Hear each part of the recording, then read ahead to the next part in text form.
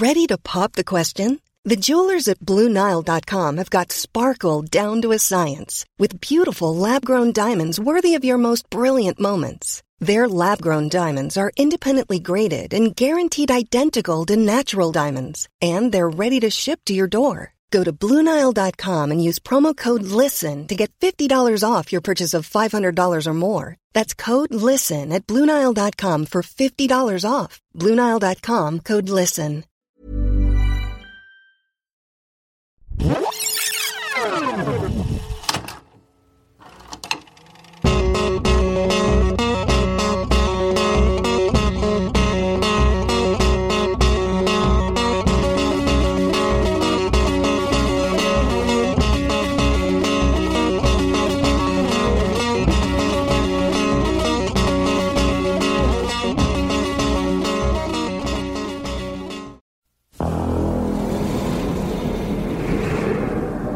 Nightmares, he can see them.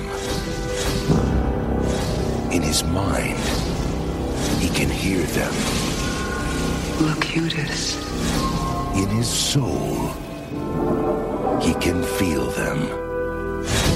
I've just received a report from Deep Space 5. Long-range sensors have picked up... Yes, I know. The Borg. Set a course for Earth. Maximum warp. Now, in Earth's darkest hour, he must fight them again. Captain, Earth. Life signs? Population approximately 9 billion. All Borg. How? Time travel. They went back and assimilated Earth. Changed history. I must follow them back. Repair whatever damage they've done. Hey there, and welcome to Rewatchability. It's the show where we rewatch old movies to see how they hold up over time. My name is Blaine Waters. With me, as always, is... Commander Laronde. Oh, okay. And... I'm only a lieutenant commander. McNabb. J.M. McNabb. And we are part of the Entertainment One Podcast Network. Before we begin all this, we want to shout out to our Patreons. Those are people that give us $1, $3, and $5 a month. In the future, we won't need any money. No. Yeah. So send it all while you can. Yeah, use it while you got it. Use your life savings, because it's going to be abolished soon. Oh, God. You might spend that money on a coffee. You can spend it on a podcast that you listen to a lot. Yeah. You can go to patreon.com/rewatchability for that. And we are going to talk about a Star Trek movie this week. Why are you just saying it like that? You're not excited enough. We're talking about a Star Trek movie this week. Not just a Star Trek movie. We're talking about Star Trek First Contact, the best of the Next Generation movies. Oh, is that what you're saying? You haven't seen the Genesis? the one where Worf goes through puberty again? He has to kill a lot of people. It's unfortunate. No, I see your point. It is kind of the best of the Next TNG. This means a lot to a lot of people. And apparently a lot to Robert Laronde. Captain Robert Laronde. Commander. When did you first see it, Rob? When did you first see this movie? Well, I saw it in the theaters, Blaine. Oh, yeah. My family, we loved The Next Generation. We watched it together when it was on. It was like my favorite show growing up. And so the movies, they were like everything that I wanted. Like Star Trek Generations, I loved. It brought together like the old Star Trek and the new Star Trek, right. And, also blew it up to sort of cinematic scope. Yeah. And so I was damned ready for this one. And also it brought back the Borg, who are the most chilling Star Trek villain. And also we get to see Captain Picard be a badass. This isn't like, I'll stay in the bridge and, drink my tea, Captain Picard. This is fucking like his sleeves are ripped off and his bicep is showing. Yeah, Captain this is like Picard. Bury and Sweep Picard, where he has to take everyone down. Starship Mine. Yeah. That episode. Yeah, it's a great episode. So I loved this movie, and it was my favorite of the Star Trek Next Generation movies growing up, and I loved it. So I was really excited to talk about it again. Well, JM, you brought this to us. This was your idea to do. So why was it? Oh yeah. I should mention me and my friend Sina, who is going to be a guest on the show today, but he got a sniffle. Right. In the Are future, you sure that's he taken wasn't care of. assimilated by the Borg? Oh shit! No, we're going to do a recap show for the new Star Trek Picard. Oh, yeah. Because those are a thing. Though I always find those recap shows weird because you have to start them kind of before the show starts. I always Yeah. wonder, like, how do people know, like, they're going to want to talk about Westworld every week before they've seen it? Yeah. But it could be awful. Yeah, but Yeah. I knew, I'm a big Star Trek fan from years back. I knew this was going to be one I'm going to watch every week regardless. And my friend Cena's a big fan. So we're going to do a rewatch podcast. We've already done like an intro episode where we talk about some of our favorite Picard episodes, Starship Mine included. Oh, nice. And so you can find the podcast is on Apple Podcasts now. Oh, it's sweet. called Tea Earl Grey Hot Take. That's a perfect name. It's the perfect name. It's the perfect name. Yeah, so go check it out. Subscribe if you're going to be watching Picard. You can watch it alongside us, and we'll have a chat about it. But yeah, I wanted to do this one because I think this is like the best, other than maybe Generations, which I do like. Yeah. But I think it's the best Picard movie, and we'll get into all the reasons why. Like, I think it's what I like about the Next Generation movies is they didn't just replicate the original series movies Right. in the way that like the J.J. Abrams timeline does. Right. Like, they actually, really crib scenes from those movies and try to kind of fit them into their new cast of characters. Whereas this is very much the Wrath of Khan, but Picard's Khan isn't a dude with a heaving chest. It's it's the Borg. It's a lady with a cybernetic chest. Exactly. So yeah, I loved it. So obviously, I saw it in the theaters. I think I saw it opening day, and it's probably my favorite too. Yeah. Though it's not, without its dated elements. No. Yes. Wait, yeah, why does she have a chest at all? Like, her like, human half is, like, from the clavicle up. Yeah. It's So very they're weird. simulated point, yeah. breasts. Yeah. But, I they're mean, robotic this is breasts. all about the Borg Hollywood. trying to re-embrace their human side, right? So maybe they thought that part of human sexuality was necessary. Right. Or, Locutus wouldn't be interested. Yeah, well, she does kind of seduce Data. That's true. Yeah. Yeah, he's into it. Yeah. Goosebumps. He What just about- wants the goosebumps. You must have seen it. Yeah, Before, I saw yeah. it. I saw it in theaters. I saw it with my brother, who is like the biggest Trekkie fan in the world. But you're also the biggest Trekkie fan, aren't you? No, I love Star Trek, and I watched it religiously when I was like a kid, and when it was coming out on TV, I loved the world of it. But you and- still love it, right, Blaine? I like it. I feel like did you watch the newest series? No. Discovery? Yeah, Discovery. I've watched some of it. Yeah. It left a little wanting for me. Yeah. Especially because it was like serialized, but it still felt really episodic. Right. But are you guys excited for Picard? Yeah. I'm like hopeful. I'm hopeful for Picard. I've known some Come people on. that like worked on it and stuff. And You know people that worked on it? Yeah, Do you like know the- Patrick Stewart? He's my father. So Damn. yeah. So like I want to like it, and I feel like that's the worst place to be. 'Cause, Right. Like I just want to like it so much. Yeah, that- I think I feel the same way. I also worried. really want to like it. I Yeah. feel like an emotional stake Yeah. in this turning out well. I know. And we were talking about it before, being like, maybe he's just on Earth the entire time. I'm like, yeah, do that. Like, I don't care if they go to I just want, like, this old brooding Picard. It's But just about his vineyard. It's just the ins and outs of running your I would own love business. if it's, like, sideways in space. That's fine by me. Yeah, That'd one be day there's a perfect. cold snap and he's like, damn you, weather! What grapes! What beautiful grapes! He just phasers into the field. Ah! the But- line must be drawn here. Alfred Woodard talking him down. Yeah, exactly. Yeah. So, yeah. It's I love- already gotten so nerdy. I'm sorry. I know. Yeah. I loved Star Trek when I was a kid, and watching this in the theater was great. The moment very early in this when the needle goes into Picard's eye. Oh, yeah. Huge reaction in the theater, like people going, ugh, like gagging in the theater. Well, like like- it was almost like that problem child thing where like everyone starts throwing up and then everyone else starts like I expected that to happen when that. It pushes in his like lens. You know, it's so bad the cornea bends. It's so gross. Yeah, that also reminds me. I didn't say like everyone was super hyped when I saw it. It was like packed. It was like Star Trek was super popular.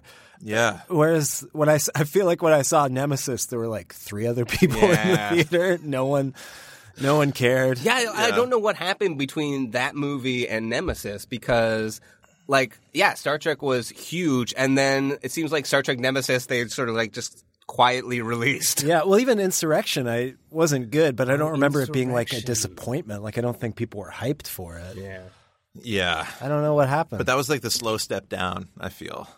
You know? Yeah. Like this was like we're saying, the pinnacle of the TNG movies. Yeah. It really did reach that. Like what do you do beyond the Borg after this? Yeah. Not good. That's what you do after this. So Rob, do you want to run down the movie for people that maybe haven't seen First Contact, haven't made First Contact with this film? I will engage. The listener? Yes. Okay, great. So it starts with an eye, Picard's eye, with the drill thing, because Picard is having a flashback. He has PTSD. He's done a lot of acid. Oh, yes. No, PTSD. Because if you remember, if you watched the original series a long time ago, the original second series. yes, the original second series, The new original series. there was a special 2-part episode sponsored by Crystal Pepsi where Captain Picard was temporarily turned into a Borg. And as we start this movie, it seems like he's still not over it. Like he's still having some like Borgy issues. Yeah, for like the first time ever, though. Like he's never flashed back to that, even in the series or like in the Genesis. Like we never really see that. Yeah. It's like, oh, this kind of comes out of nowhere 10 years later. Well, Star Trek is Generations, you mean? But like we don't see his going into his head over the Borg. Yeah. We don't see that in Generations or like in the end of the show. That would be great if there was like an episode that had nothing to like he was fighting the Romulans. He's like, you know what? I just can't deal right now. I'm still dealing with that Borg shit. Yeah. It is weighing on me. God. I need to self-care. Stat. Yeah, but he's having a hard time, and it also, coincidentally, this is the time that the Borg have finally decided to just attack all of Starfleet. And he thinks that he should be out there, fighting. But Starfleet has ordered him to go and patrol the neutral zone because they think, well, he was a Borg once. Right. He'll turn on us kind of thing. Basically. Yeah. Despite the like 10 plus years that have happened in between. Yeah, he's fought the Borg It's and kind hasn't of had any insulting. flashbacks. Like, come on, man. Yeah, but can you blame them? I mean, maybe we learn in the episode or in the movie, sorry, it feels like an episode. It does, yeah. That he still has some hang-ups about this that are affecting his reason. Yeah, and actually, you know what? I did say it would be funny if he was still hung up about the Borg. But one thing I do like that they do on the show after the Borg episode is they have that episode Family where he goes back to Earth and visits his brother who burned to death in Generations. Oh my God, yeah. But like I do like that they took that. So I feel like the idea that he's been affected by this was always kind of baked into the character. Yeah. And I think like because he's also isn't he hearing like the voices of the Borg as just before this battle? Like Yeah, I think sometimes he picks up a stray Wi-Fi signal. He has like a filling that catches radio every once in a while. Yeah. Exactly. But so they're all in the neutral zone while the Borg are attacking Starfleet, and they're just sort of listening on the radio while basically all of Starfleet is wiped out. Yeah, it's not nice. It's No. not nice. It's also not dramatically interesting, but That's why he turns it off. He's like, this is boring. This is me. boring. Let's go in one of those holodeck mysteries, shall we? computer play Beastie Boys. Bow, bow, bow.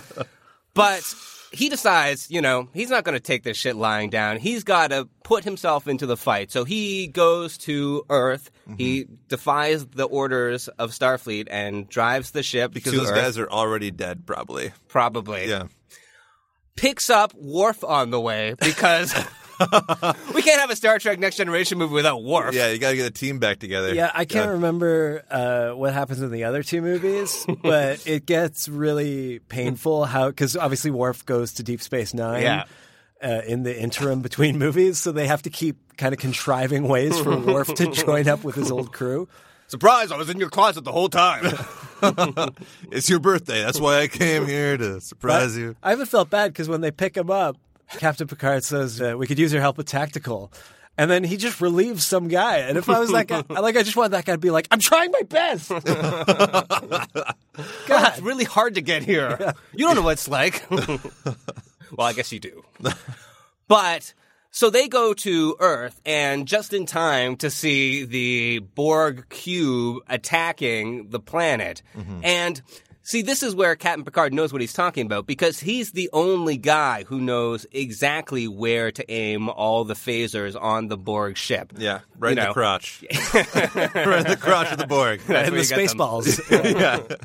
Hit him there, boys. In video games, there's usually like a glowing jewel or something like that. Right, exactly. Hit him in their glowing jewels. Oh, God. So he does that, and the ship explodes, but not before sending out this orb, this Borg sphere. They can do other shapes. Watch out for the Borg pyramid. That's going to blow your mind. But then that thing sort of does something really crazy. It's not really crazy. It happens basically in every second Star Trek movie. It rips a hole in the time-space continuum. Yep. And then goes back in time to some period in Earth's past. Mm-hmm. Now, they blow up the Borg sphere. Right. You got it. But while that happens, Riker and most of the crew goes down to the Earth's surface. Yeah, and they realize that the Borg have hit the base where Zefram Cochrane... Wait. No. Wait. They have to... Captain Picard goes down. This ship used to be a nuclear missile. It is an historical irony that Dr. Cochrane would choose an instrument of mass destruction to inaugurate an era of peace. It's a boyhood fantasy, Data. I must have seen this ship hundreds of times in the Smithsonian, but I was never able to touch it. Sir, does tactile contact alter your perception of Phoenix? Oh, yes. Yeah, Captain Picard goes down first, but the Borg start infiltrating the ship because it turns out they must have teleported in while the shields were down, right, or something like that. Mm-hmm. They tease it out that the Borg have been, because I remember the first hints that anything is going on as Geordi's like, we got to do this, and he's like, and check the thermostat, it's warm in here, and you're like, that's weird. Why would they put that in the movie? Yeah. Well, it comes back later because the Borg are secretly there, and they like it a little warmer. You know those coworkers that are always fiddling with the temperature, and it's really annoying. Those are Borgs. Yeah, that's true. The humidity too. I wish they had. I'm just in like every other movie. Geordi is just saying inane shit all the time, and you just never pay attention. It's like, or he's like, it's cold in engineering. Yeah, exactly. He's always complaining about the temperature. That's his character trait. Yeah. And something with eyes. I don't know. Well, he has eyes in this movie. He does have eyes, yeah. Which like feels good for him. Yeah, you can like zoom in and stuff. I don't know if it's true, but on the internet it said like LeVar Burton had been asking for years to be like, it's the future. Can't Geordi just have some robot eyes so I don't have to wear this goddamn thing? Yeah. Well, they were afraid to give him robot eyes because then he would have too much black male sexuality. Right. Yeah. That's what, for those that don't know, that's what he said. He thought that he criticized the writers for making Geordi a brilliant engineer, but never able to speak to a woman. Well, how is he going to get a date when there's like this friggin' visor over his eyes? That's true. That's not romantic. You can't look into those baby gold bars. Take your glasses off. No. Put them back on. There's still light coming from out of the door. Yeah. But basically, there's like two situations happening. Like, Riker and most of the crew is down on Earth. And they are at this particular moment in time where humanity is about to make first contact, like the title of the movie, with an intelligent civilization because they test their warp drive and then it gets noticed by the Vulcans, and that leads to everything that we know and love about the Star Trek universe. The utopian times come because of this moment in history. Yeah. I remember that they like saw his ship and that they brought the ship into their ship and that's how he made first contact. No, he just goes up and comes back down and the aliens land, right? And they just know about the fact that mankind has warp because of the warp signature that was left in the atmosphere or whatever, right? Yeah. Doesn't the Enterprise has warp? Why don't they just blast their warp and then leave? Like that would solve everything. They wouldn't need to do anything. Well, I mean, I think they want to preserve the timeline as much as possible. They need to help that guy do it because that guy else becomes like a historical figure as they talk about. He could have been the guy that shook their hand. But I mean, the crazy part is that Vulcan ship like cruises right past the Enterprise. Yeah. like that's weird. Isn't that a... Yeah. They don't have windows in the Vulcan ship. Oh, okay. So the guy by their ears. But... yeah, so Z from Cochrane, he is the guy who is supposed to be doing the first warp flight, and that guy is played by the great, blanking on his name right now, James Cromwell. James Cromwell, who of course has given us, tons of prime ministers and presidents and learned people. Yeah. And also we have Alfre Woodard. She's a great actress. She is. Yeah. They have floated her as possibly being nominated for the Academy Award this year. Yeah. Of course, she didn't get it because she's black and she wasn't playing like Harriet Tubman. Right. Oh, God, the Academy Awards. Anyway, we won't talk about that right now. But while she wasn't playing Harriet Tubman or the Joker. But while all of this stuff is happening, while they are trying to make sure that the historical record actually happens, that they go off and do this flight, everybody up on the ship has to basically try to survive the Borg intrusion. So there's a whole bunch of people who are stuck in sickbay, including Alfre Woodard, because she is they bring her up because she gets knocked out or something like that. She has radiation poisoning. Yeah, from the warp core. Yeah. So it becomes very quickly like a siege situation, like, Captain Picard, right away, he gets into battle mode. He takes off his, his thing, and he puts on, a badass vest. Yeah, which is very reminiscent of that, episode, except he has a phaser gun instead of, a crossbow, which was pretty badass. Yeah. I didn't think it looked that bad. It kind of looked like when Santa Claus takes off his, outer coat. Just got, a little vest thing underneath. Like a waistcoat. Yeah. Yeah. I mean, it gets badass, I guess. Well, they have the phaser rifles. Yeah. They only bring those out when it's the real business. Yeah. Because they did it on the show sometimes when, things got intense. Mm-hmm. But what does that do that the other ones don't? Because at one point he says... shoot faster? It doesn't shoot harder. Well, he says at one point, because the phaser, at its maximum setting, can disintegrate you. Yeah. What does the other one do more than that? It disintegrates you harder. Yeah. It really disintegrates you just feel more pain as you go? It takes a long time. Yeah. It's 24 hours of disintegration. Oh, yeah. It's like that phaser that Saul Rubinek had in that one episode he was in. Right. Yeah. But while they're trying to retake the engine room, the Borg capture Data. They capture him by, yoinking him through the bottom of a closing door.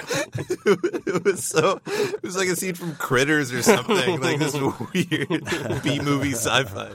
Yeah. Yeah. Yeah. So he's gone. He's captured. He's in there. But he also says when we first see him that they can't do anything to him. No. If they're going to torture him for the code to break the Enterprise, they're not going to get it because he can't be manipulated by the Borg. No, that's right. But they're not going to manipulate him using classic hacking techniques. They're going to manipulate him using the oldest hacking technique in the book. Sex. A low-cut mechanical dress. Yeah. Because this is, I think, also where we're introduced to the big baddie of this movie, which is the Borg Queen, which is sort of the next generation of Borg. Because we've seen the Borg. We've seen the Borg with their like vacuum tubes, attached to their bodies, and they're wearing too much like pasty makeup, and there's like bits of little toys glued to their faces. Bits of whatever Star Trek merch didn't move. Yeah, that's right. The Paramount has. But it's like all these dolls just stuck to their faces. But this is a whole different beast. I mean, first of all, this is a Lady Borg, which, I mean, granted, it's hard to see the Borgs and all of their, cybernetic appliances, but it seems like most of the Borgs are kind of dudes. Yeah, it's a real sausage party, those Borg ships. Real sausage party. Assimilate some women, huh? Yeah. But also... They're all Oscar voters. But also, she not only is a woman, but she's different. She it seems like she's just like a top part with like a spinal cord, and then she pops on to like this body. She's very Terminator-esque as well. Right. Yeah. She has like she has the mechanical metal head underneath all her stuff too. Yeah, and also like the Borg, she's not cold and unemotional. She seems to have she apparently has desires. Yeah, I remember it being like subtly sexual, but she like literally says to Data, "Was it good for you?" And it's not subtle at all. Are you familiar with physical forms of pleasure?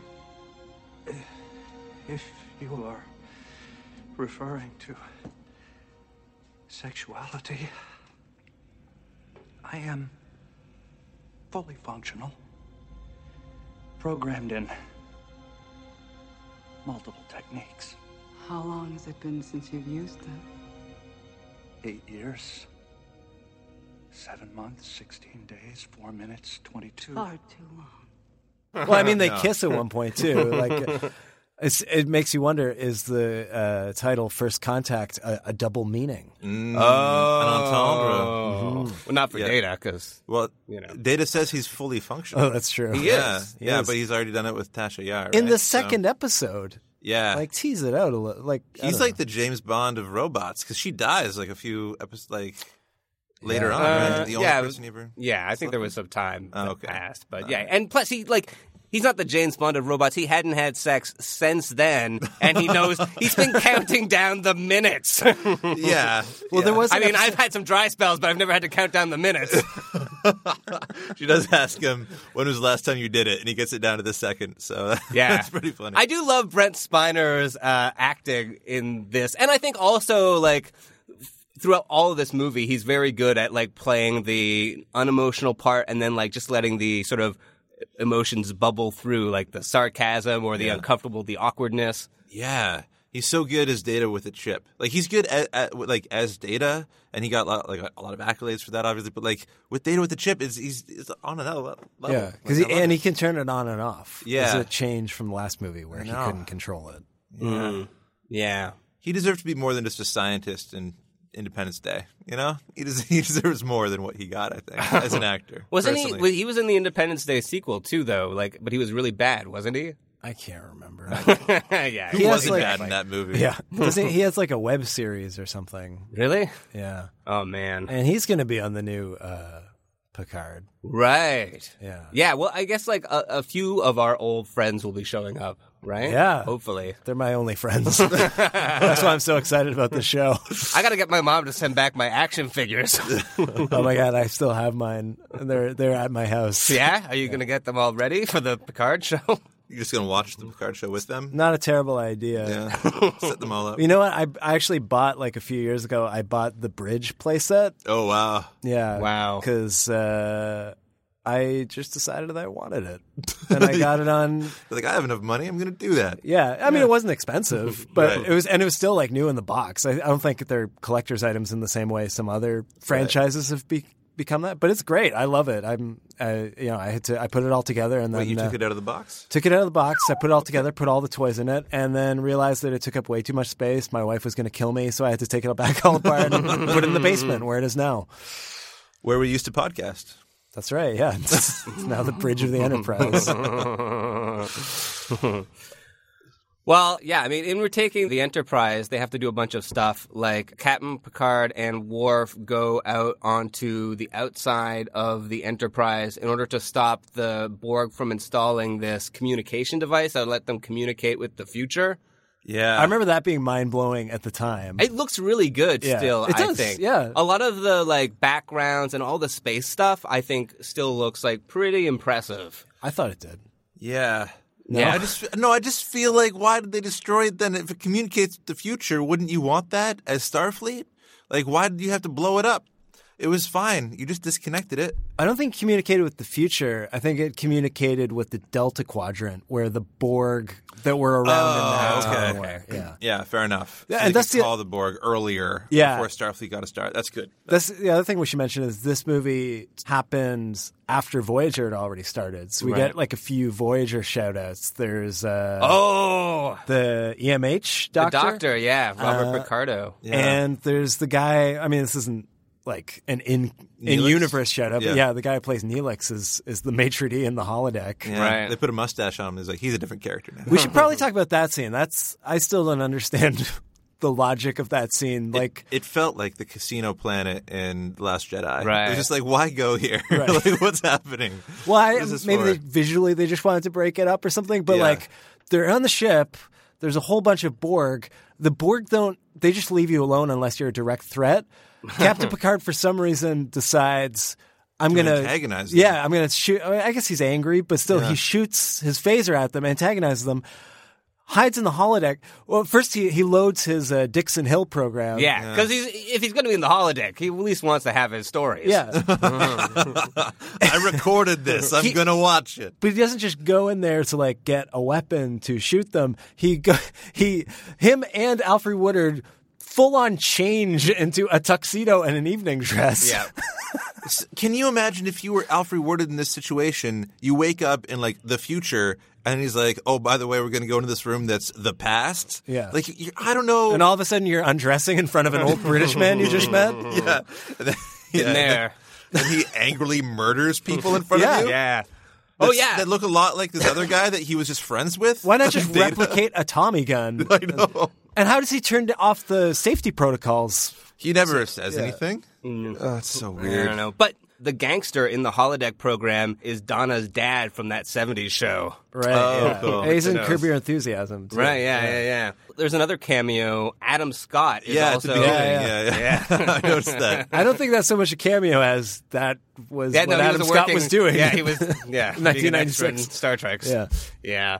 On the surface, they are trying to get the rocket launch for the time when the rocket launch is supposed to happen. But the problem is that Cochrane, he is having a hard time with all of these expectations with the legacy. And for example, Geordie LaForge, completely fans over him in the way that Donald Glover was worried that he'd fan over LeVar Burton in Community. Great. That's great. That's a good connection. I love that. So Geordie ruined that situation like it was a date on a beach in the holodeck.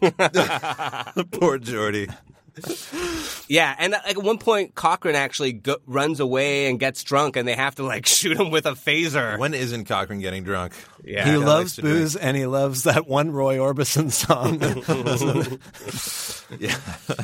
a Steppenwolf song. Yeah, and the some classic rock song. Yeah.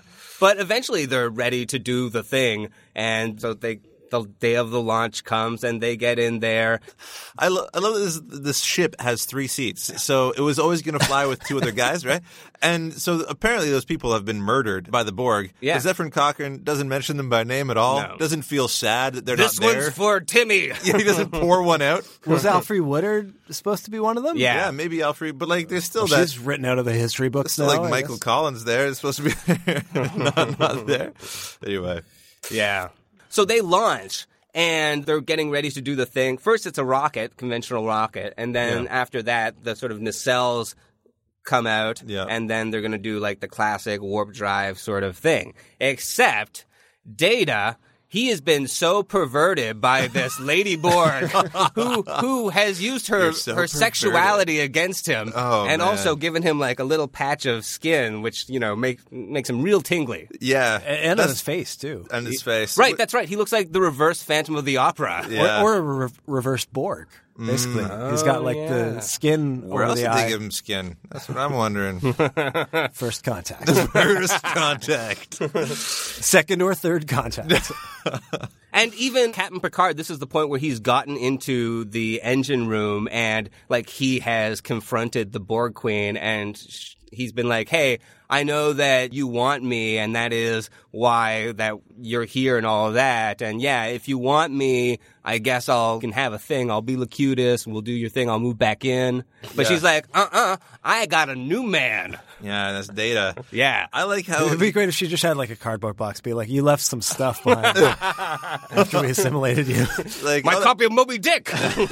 These are my hand attachments. Thank you very much. I love how he's like willing to sacrifice his life for his friend, Data, whereas 2 scenes ago, he called his other friend a fucking coward.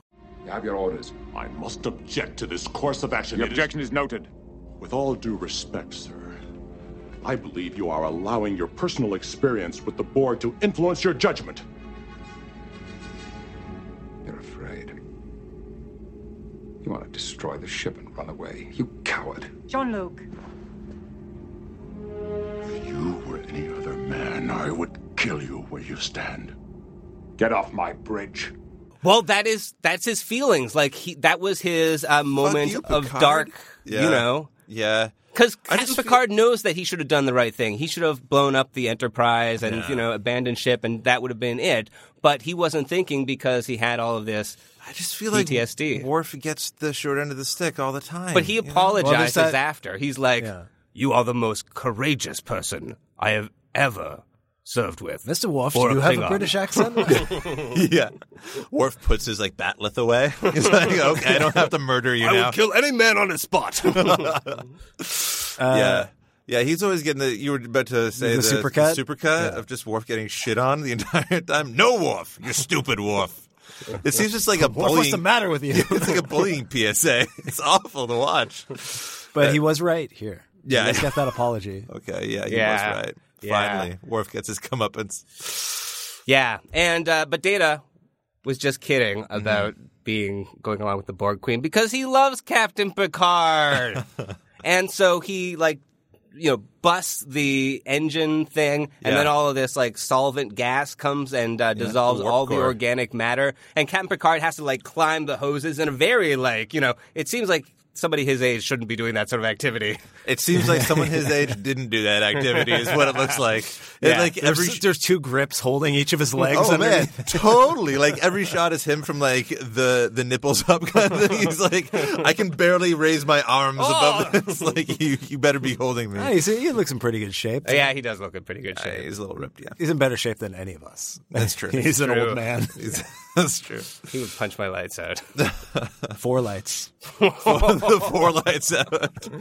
Yeah, and then the Borg Queen is, dissolved, and he snaps her spinal cord, and that's the end of the Terror. Yeah. And the ship does its warp thing. The Vulcans see it, and so they come on down, and of course, Zefram Cochrane can't do the Vulcan V hand sign. Right. So he just does a put her there. Mm-hmm. And the future, the utopian, beautiful world that we've all created is insured. Yeah. How did they get back? Oh, they just go through the same hole they came through? But they said that they had to get through it when they initially went through it because it was closing. And then in the end, they just went back through it. Yeah. That was weird. Yeah, that was a part of the script they just dropped. Shouldn't they have to fly backwards around the sun or something? Yeah. Well, we'll get into that and more when we get back from these messages.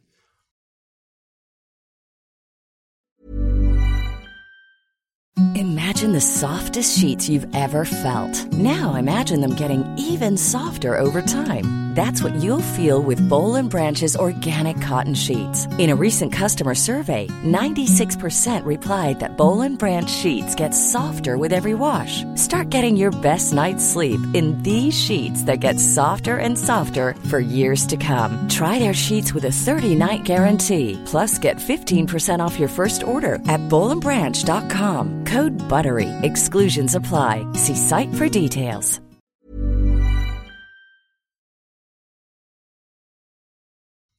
Welcome back. This is Rewatchability. We're talking about First Contact. Yes. And Data's first contact with people. He had sex with Tasha Yar. Yeah, I guess. And he had a girlfriend in that one episode. The one episode. Poor Data. No one's doing it in the future. That's the shitty thing about the future. Star Trek is like surprisingly non-sexual. Yeah. Like I always thought like Barclay using that holodeck, I was like, that's what everyone would be doing. Oh yeah. That's the only reason VR is a thing for like VR porn. I'm sure I've written this before as a joke, but like the worst job in the Enterprise is whoever has to clean that holodeck at the end of the day. Just transport it out. Just put it right into space. Oh, actually, they might do that because that's why. Because I years ago I wrote a thing about all the crazy stuff that happens on Star Trek, and one of the craziest to me is how the holodeck's always like breaking down and like killing people. And the reason it can kill people is because like all the food it creates is replicated and stuff, so people can eat. Okay. So to get rid of all the sort of food waste and stuff like that it creates, the holodeck has a feature that it can basically like destroy everything inside of it, just vaporize it or something. Yeah, so that's how if there's a hiccup, it could kill everyone inside of it. Jesus.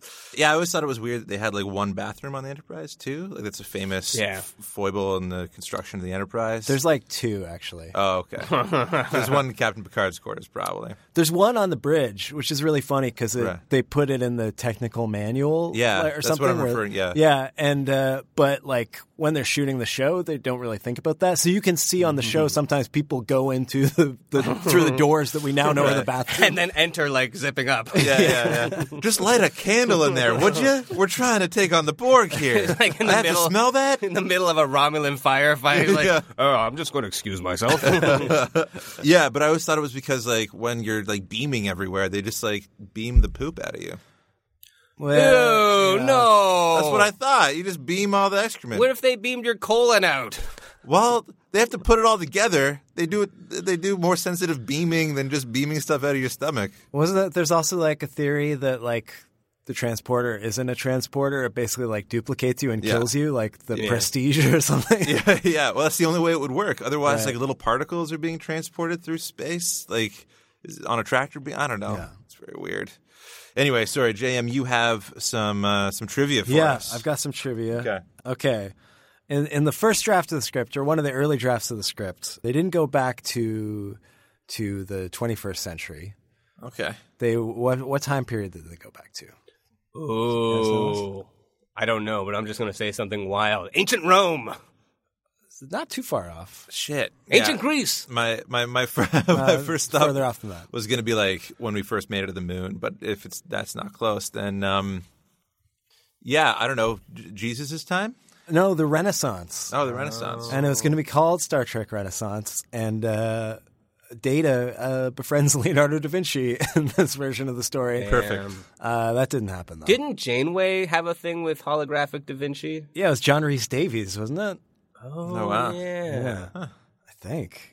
I don't know. So I'm glad that didn't happen. Yeah. That would have been a bad episode of Star Trek to begin with. And then I kind of like the time travel Star Trek episodes, but for a whole movie to be in one time period that doesn't feel like the future. Like I like that they went back in time, but was still in the future. That's they were still in universe instead of in our past, you know? But also it feels like meaningful to go back in time to this particular point because it sort of is the origin of the world. Yeah. As they sort of propose it. So, like, to go back to, like, a weird portion in the Renaissance might be fun in, like, hey, it's a fish out of water. These crazy 23rd century people don't know how to use 16th century Italian toilet holes. But the fact that they go back to this moment and this moment becomes such a big part of the movie is sort of what makes the movie in a way. Totally. We can explore more of the Star Trek universe and the Star Trek lore that we've heard about. Well, it also that's Data's brother. He's not in this one. But it also brings us back to what Star Trek was originally about, the awe of exploring the universe. Yeah. And to represent that is it's powerful That's when they a do it great here. point. The Renaissance, nothing fucking good happened in the Renaissance. Overrated. Yeah, I also do like the idea, like there's a great 2-part Deep Space Nine episode that explores this, but basically that just before the utopian future of Star Trek, like right around now. Oh, yeah, the Third World War. Yeah, the Third World War is basically like Earth is a hellscape. Yeah. I don't know, that tracks. Well, they mentioned that in this movie, too. Like this... I thought it was interesting how like they place this, and then there's a bunch of supposed history that's happened between now and the Z from Cochrane time that have totally changed everything. Like something Eastern Alliance, like, you know, it is like the post-apocalyptic future, just people have kept living. Yeah. Yeah, and that's like why Picard says at one point, like, all my crew is going to go down to Earth and live in some like backwater part of North America to live out their lives and try not to interfere with history. Yeah. Because so many people have died that you can do that. Yeah. That's terrifying. Yeah. Yeah, anyway. Jonathan Frakes directed this movie. Wow. Yeah. This is his first movie. He directed a bunch of He did a TV pretty good and job. episodes. I think he did some Voyagers. Yeah. He's directed a lot of TV. From what I could tell, he's only directed 2 other theatrical feature films. Can you name those 2 other films? The non-Star Trek ones. Oh, Sorry, I should say I was about to say like Nemesis. Or 2 other non-Star Trek theatrical films. Was one of them Thunderbirds? Yes, one of them was Thunderbirds. Oh, yeah. Thunderbirds or go! the non-puppet version of Thunderbirds. Yeah. Oh, damn. Why are you afraid of puppet freaks? Puppets. Yeah, I have no idea what the other one would be. You got any guesses, bro? No. I'll give you a clue. It was Beyond Belief, Fact or Fiction, the movie. fiction. I'll give you a clue. It was sort of like a teen-centric riff on a old Twilight Zone episode. Oh. It also involved time. Like Clockers or something? Or Close. That was like a Time murder Stoppers movie. or something? Yeah, close. What is it? Clock Stoppers. Clock Stoppers. There we go. Yeah, I can like picture the poster. Yeah. Starring Jesse Bradford. Mm. Okay, last question. Okay. What Star Wars cameo is in this movie? Oh. The 2 don't often mingle, but Never the tween shall not meet. necessarily a person. Is it the Force? Yeah, it's an all-living thing. So technically, it cameos in every movie. Oh, I know what this is. Okay. There's a Star Trek toy which is repurposed as part of the Borg's outfit. Wait, what? Star Wars toy? That was a joke we just made earlier. Yeah, but it's really true. Like, what, really? Yeah, there's like literally a Millennium Falcon as part of somebody's eye. Oh, no. Or a TIE that's fighter pretty or funny. whatever. Maybe that's a different thing, or maybe you're getting confused with the fact that the Millennium Falcon is in the battle scene at the beginning. Oh. And the reason for that is very tiny. You would never notice it unless you zoom in on your DVD. But the reason for that is because ILM was in the process of doing the effects for the Star Wars special editions, which were coming out, I guess, like the following year. So they had a digital version of the Millennium Falcon for the first time, and they just threw it into the background of... We have an That's empty so space in weird. space. Yeah. Fill it with something. I think J.J. Abrams did something similar. I think he put R2-D2 in one of the battle scenes in Star Trek. Really? Yeah. Yeah. Well, that's because he doesn't like Star Trek. Yeah. he Apparently he like? doesn't like Star Wars Yeah, either. what does he like, man? That's brutal. I do want to say this isn't trivia, but one thing I wanted to talk about, I've never seen anything conclusive to prove this or any interviews with creatives that have confirmed this, but I heard this rumor somewhere, and I don't even remember where I heard it, but it totally makes sense to me. And that is that the whole Zefram Cochrane story where he's their idol, he put in motion everything that they love. Oh, was Gene Roddenberry? Was Gene Roddenberry. Right. Because he's revealed to be this kind of drunk that they sort of lose respect for, and he's just not what they were hoping. Yeah. Because, Gene Roddenberry famously was very hard to work with. He basically got Right. thrown off of the Star Trek movies, which is partly, I think, why he started The Next Generation, because they wouldn't let him be involved creatively with the movies anymore. Oh, wow. But people found it very hard to work with on TNG, all these kind of limitations that the writers wanted to push that he wouldn't let them. Luckily, he died. Oh, God. So cruel. I meant so that they could do the creative things they want. That's what happened. Yeah. I mean, it is what happened, But, I mean, I thought that was interesting. I hadn't watched it since hearing that. And also, like, Cochran is the first person to say Star Trek in a Star Trek. Oh, yeah. What a kind of ham-fisted line, though. It is, yeah. What, you guys are on some sort of Star Trek? Here, have Making first $5. contact? You'll see a Star Trek. It's just like the worst. It just sounded like a They old were man. little women. Yeah. Gene Roddenberry, he was a cop, right? Before he was a Star Trek writer. He came up with the idea of this utopic. Is that true? I don't know. I don't really know that much about him. No, okay. Other than this character might be based on him. And he wrote the words to the Star Trek song so he'd make a bunch of money. That's true. Oh, that's know funny. that. And yeah, and that Lucille Ball took a chance on this show, and she was her production On the company original show. on the original show. Yeah, that's right. Pretty fun. And I did want to mention while we're talking about Gene Roddenberry and the time travel of it all. Right. One of the movies he kept pitching that they would never make involved I can't remember exactly, but it was similar to First Contact, whereas it was the Klingons or someone went back in time and were kind of monkeying with Earth's history, and I think they saved JFK's life or something, which put Earth on the wrong path. And so Spock had to go hide in the grassy knoll and shoot JFK or something. Amazing. Yeah, Amazing. crazy. That's why there were two shooters. Yeah. Spock was the other Spock. one. It's only logical, Jim. It's only logical. Was it right? Okay, Gene Roddenberry was a cop. There we go. The facts are in. Wow. There you go. Space cop. Space cop. Well, they are kind of like the space police. Yeah. It's like an idealized version of the space police. Like, in this utopian future, is it really going to be like the military force that is keeping everybody's freedom or whatever? That's the thing that's weird about Star Trek, and especially doing this other podcast and thinking about it more critically.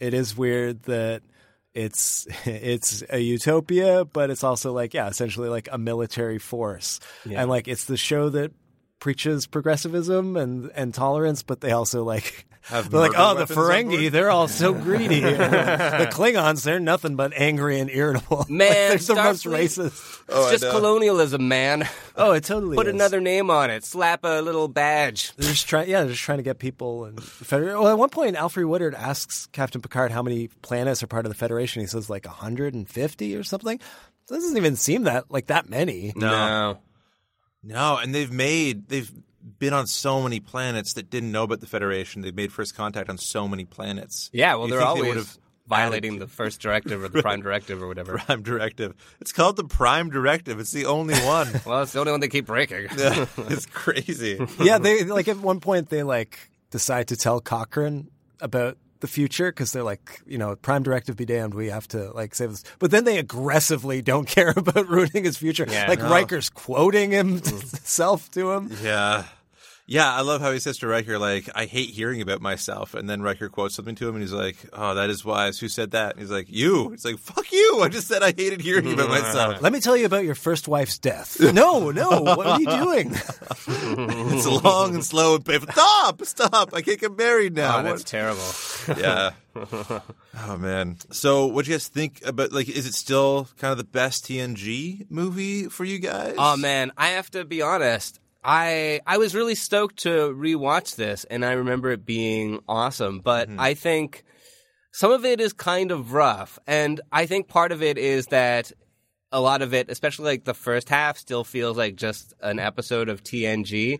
And watching a movie, I think I just expect something more cinematic. And Frakes, there are some parts that I think are directed really well, but there are some parts that are just this is just an episode of the TV show. This is the house style of the TV show. This is everything that's happening. What you get when you hire Frakes a little bit, right? Well, he's grown up on that TV show. He knows how every director directed that TV show. Well, apparently he was also very quick. They called him 2 takes Frakes after this movie, which I think, can be good. The movie definitely has a lot of energy. Yeah. But I think that I don't know. I hope that it would be more cinematic, and I even thought that I hope that it would be like more like emotional. Like, yeah, Data has his thing, and Picard has his thing, and there's this First Contact theme as well. But it still feels like it's not very emotionally rich. Like, there's not an emotional richness between like a lot of the characters, and I think that's something that we like expect from our ensemble dramas, is for them to have like more rich interacting character lives. And just for the movie, you need someone to really change or to become different. I'll push back on that. I think Captain Picard, his arc in this movie is great, and I love his interplay with Alfre Woodard. For sure. Yeah, I guess. I don't know. I felt like it was kind of like, let's return it. Like, I don't see him being different in the subsequent movies from this than he was in the movies before this. I think what this movie is really about is, I think the last movie is, kind of about his regrets and him aging and stuff like that. I think this movie is about, it kind of connects to what we were talking about, like with the Federation being this kind of imperfect force. Right. It's about like him kind of condescending to the past and being like, we're so much better, and then reckoning with the fact that he is still subject to all the flaws of humanity. And he's not above, wanting revenge, about being traumatized of all of these things that are human, that can never be evolved past, regardless of how successful the future might become in terms of abolishing money and having space travel. And Captain Picard has always kind of personified the best parts of the Federation. He's a very ethical man. So the fact that the movie is kind of like him coming to terms with the fact that he isn't above some of the more petty, darker sides of being a human being, I think is really powerful. And especially just like, I'm looking at this through the lens of like the Picard show coming out, and what is this character's journey, not just in this movie, but over the entire series and series of films up till now. Right. And I think this is like a key part of that. One thing though, I don't think it's like brought out very well. Like, there's lots of stuff happening like in the script, and the script is done by Ronald D. Moore, who worked on this and Deep Space Nine, and then also did Battlestar Galactica. And there's like lots of dark stuff in there. Like, Captain Picard is telling people, oh yeah, if a crew member gets captured by the Borg, kill them. And then at one point he like shoots an ensign who, we see start to transform. I haven't been assimilated yet. I was just getting coffee. But like, none of it has like the weight that it should. Like, he is killing his crew members. He's killing his family, his friends. And then like, it doesn't sort of, I think it doesn't have weight. Alfre Woodard calls him out for that, though. She calls him out for it, yeah, but it doesn't have like the like emotional impact, because we just have to get to this point, and then they've got to take this, and then the thing has got to go up. I don't know, but maybe they don't like call it out as much, but as someone who is assimilated and who is like living through this like PTSD, like you said, like he's not just killing those people, he's killing himself. For sure. He's putting himself out of the misery of dealing with all these feelings. Yeah.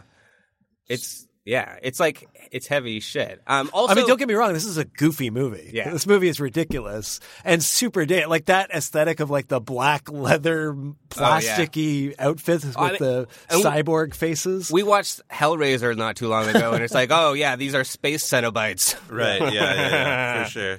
So you were finding it like a little less than what you thought it was. Well, yeah, and I just wonder. I just like feel like the best Star Trek movies are the ones that are a little bit more cinematic. And like, I saw that they tried to get people like John McTiernan and Ridley Scott to direct this movie, and I can sort of see like how that would work. Like Die Hard on the Enterprise, right? Yeah. Ridley Scott, not so much. But, John McTiernan probably went to jail around this time. Yeah, probably.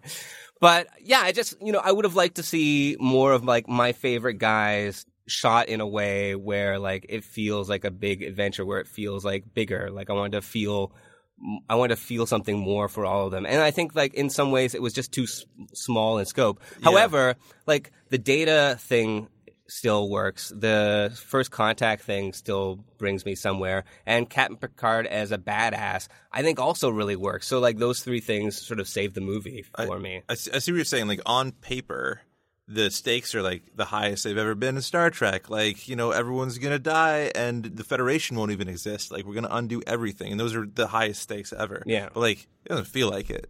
Yeah, it's just another Tuesday. Yeah. It's like, abandon the ship and then we'll shoot the warp core into the... Yeah. But that's what I mean. I feel it the most with the Picard character. Yeah, because it's less about, for me, like, First Contact is going to be ruined, and more like he is losing it. Like, he's giving orders that no one wants to obey because they're crazy.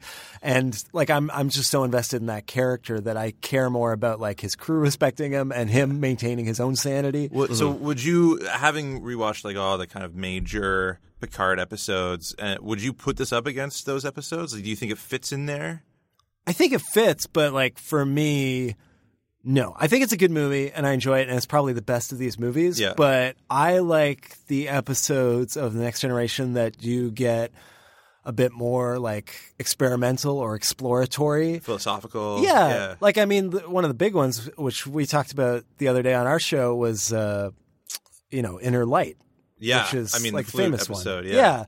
Like, I don't know. And that's one thing that the movies never really did, I guess, because they all had to be kind of big action movies that are going to appeal not just to Star Trek fans, but they could never really allow for, like, one of the things I liked about the show was... As a movie? Yeah, well, it just, like, week to week, you didn't know what you were going to get, and sometimes they were very high-concept stories, and we never really could get that with the movies.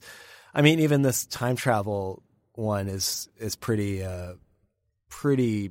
simple. Yeah. And I think the fact that there's such clearly defined A and B stories also kind of adds to the feeling of it being a TV show. Totally. Yes. Yeah. But I don't know. And I think, like I was saying about the Borg feeling dated, I think watching it now, our perception of how technology is scary has changed. Like in the 90s, it was like the Terminator. It was like someone's going to build robots and they're going to kill us. And now it's like our smartphones are listening to us all the time. This movie should have been like the computer just like goes crazy one day. Yeah. So this movie is so similar to the Terminator now that we like speak about it. Like, she even looks like the Terminator. They go back in time to kill, like... Well, to me, it feels more like a zombie movie. Plot. That's true. Like, the Borg are just zombies. Yeah, they're just fodder. It's the same rules that apply. They're space zombies. Yeah, they're the Horde. Yeah. Yeah, I was never even like the biggest fan of the Borg episodes. Like, I actually kind of like it more when they did something a bit different with the Borg. Like, they did that one where they attempted to de-assimilate one of them. That was a good one. And that character is going to be in the new show. Apparently. Oh, really? Yeah, he's Hugh? Hugh, yeah. He's still kicking around. Huey. That's awesome. I do like the Borg arc. And I remember that there is even like I think it was Star Trek Enterprise episode that sort of continues off something that happens with this movie. Because I guess the Borg sphere, like parts of it crash onto Earth and then they have to go find it or something. Yeah, the Enterprise really should have taken a week to make sure that no detritus from the Borg ship landed on Earth. I mean, they're surprised that they didn't go back to the future and, like, it's all Borg planet because, there was, like, one surviving Borg that, just assimilated Manhattan or whatever. This is a Tim Burton movie. They get back to the present and be like, call coming in from Admiral so-and-so, and it's just like a Borg guy in a Starfleet uniform. That'd be awesome. So I think we're all kind of in agreement that this is the best of the Star Trek The Next Generation movies. Yeah. Maybe Generations. I will say that, that one is... Yeah, kind of gives it a run for its money. Well, I think people write it off unfairly. I think it's very ambitious. Right. And it's weirder. It is more philosophical than this one. Yeah. Yeah. It does get a little bit headier. I read that Whoopi Goldberg was kind of pissed that she wasn't called about this one. Yeah, I read that too. That's shitty. Because her character has a connection to the Borg. Yeah. True. Well, and also she was a big part of the last movie, and it's weird. And she wanted a paycheck. Like, come on, let's do this. She was doing the Hollywood Squares at the time. So that's it for Rewatchability this week. Thank you so much for listening. If you liked hearing us talk about Star Trek, in particular JM talk about Star Trek, then you can go to your nearest replicator / cell phone and say that you want your tea Earl Grey hot take. Yeah. At Apple. What was it called? Apple Podcast? I don't even know. Yeah. Well, if you have an Apple device, you can get this podcast. Well, I mean, you get the feeds out there. You can get it on any device. There I assume. You go. Perfect. If you guys want to come on, you should come if you're watching the show too. Yeah. I'm gonna watch it. Yeah. In the meantime, you can check out our back catalog at rewatchability.com. You can get T-shirts that JM has designed at TeePublic. You can take those Star Trek credits and put them towards our patreon.com/rewatchability. We abolished dollars in the 23rd century. We use credits now. We call them credits.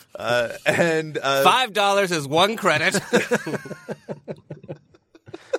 It's just an arcade. The future is No, just it's a goddamn better. arcade.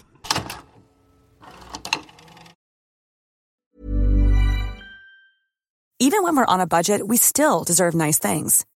Quince is a place to scoop up stunning high-end goods for 50 to 80% less than similar brands. They have buttery soft cashmere sweaters starting at $50, luxurious Italian leather bags, and so much more. Plus, Quince only works with factories that use safe, ethical, and responsible manufacturing. Get the high-end goods you'll love without the high price tag with Quince. Go to quince.com/style for free shipping and 365-day returns.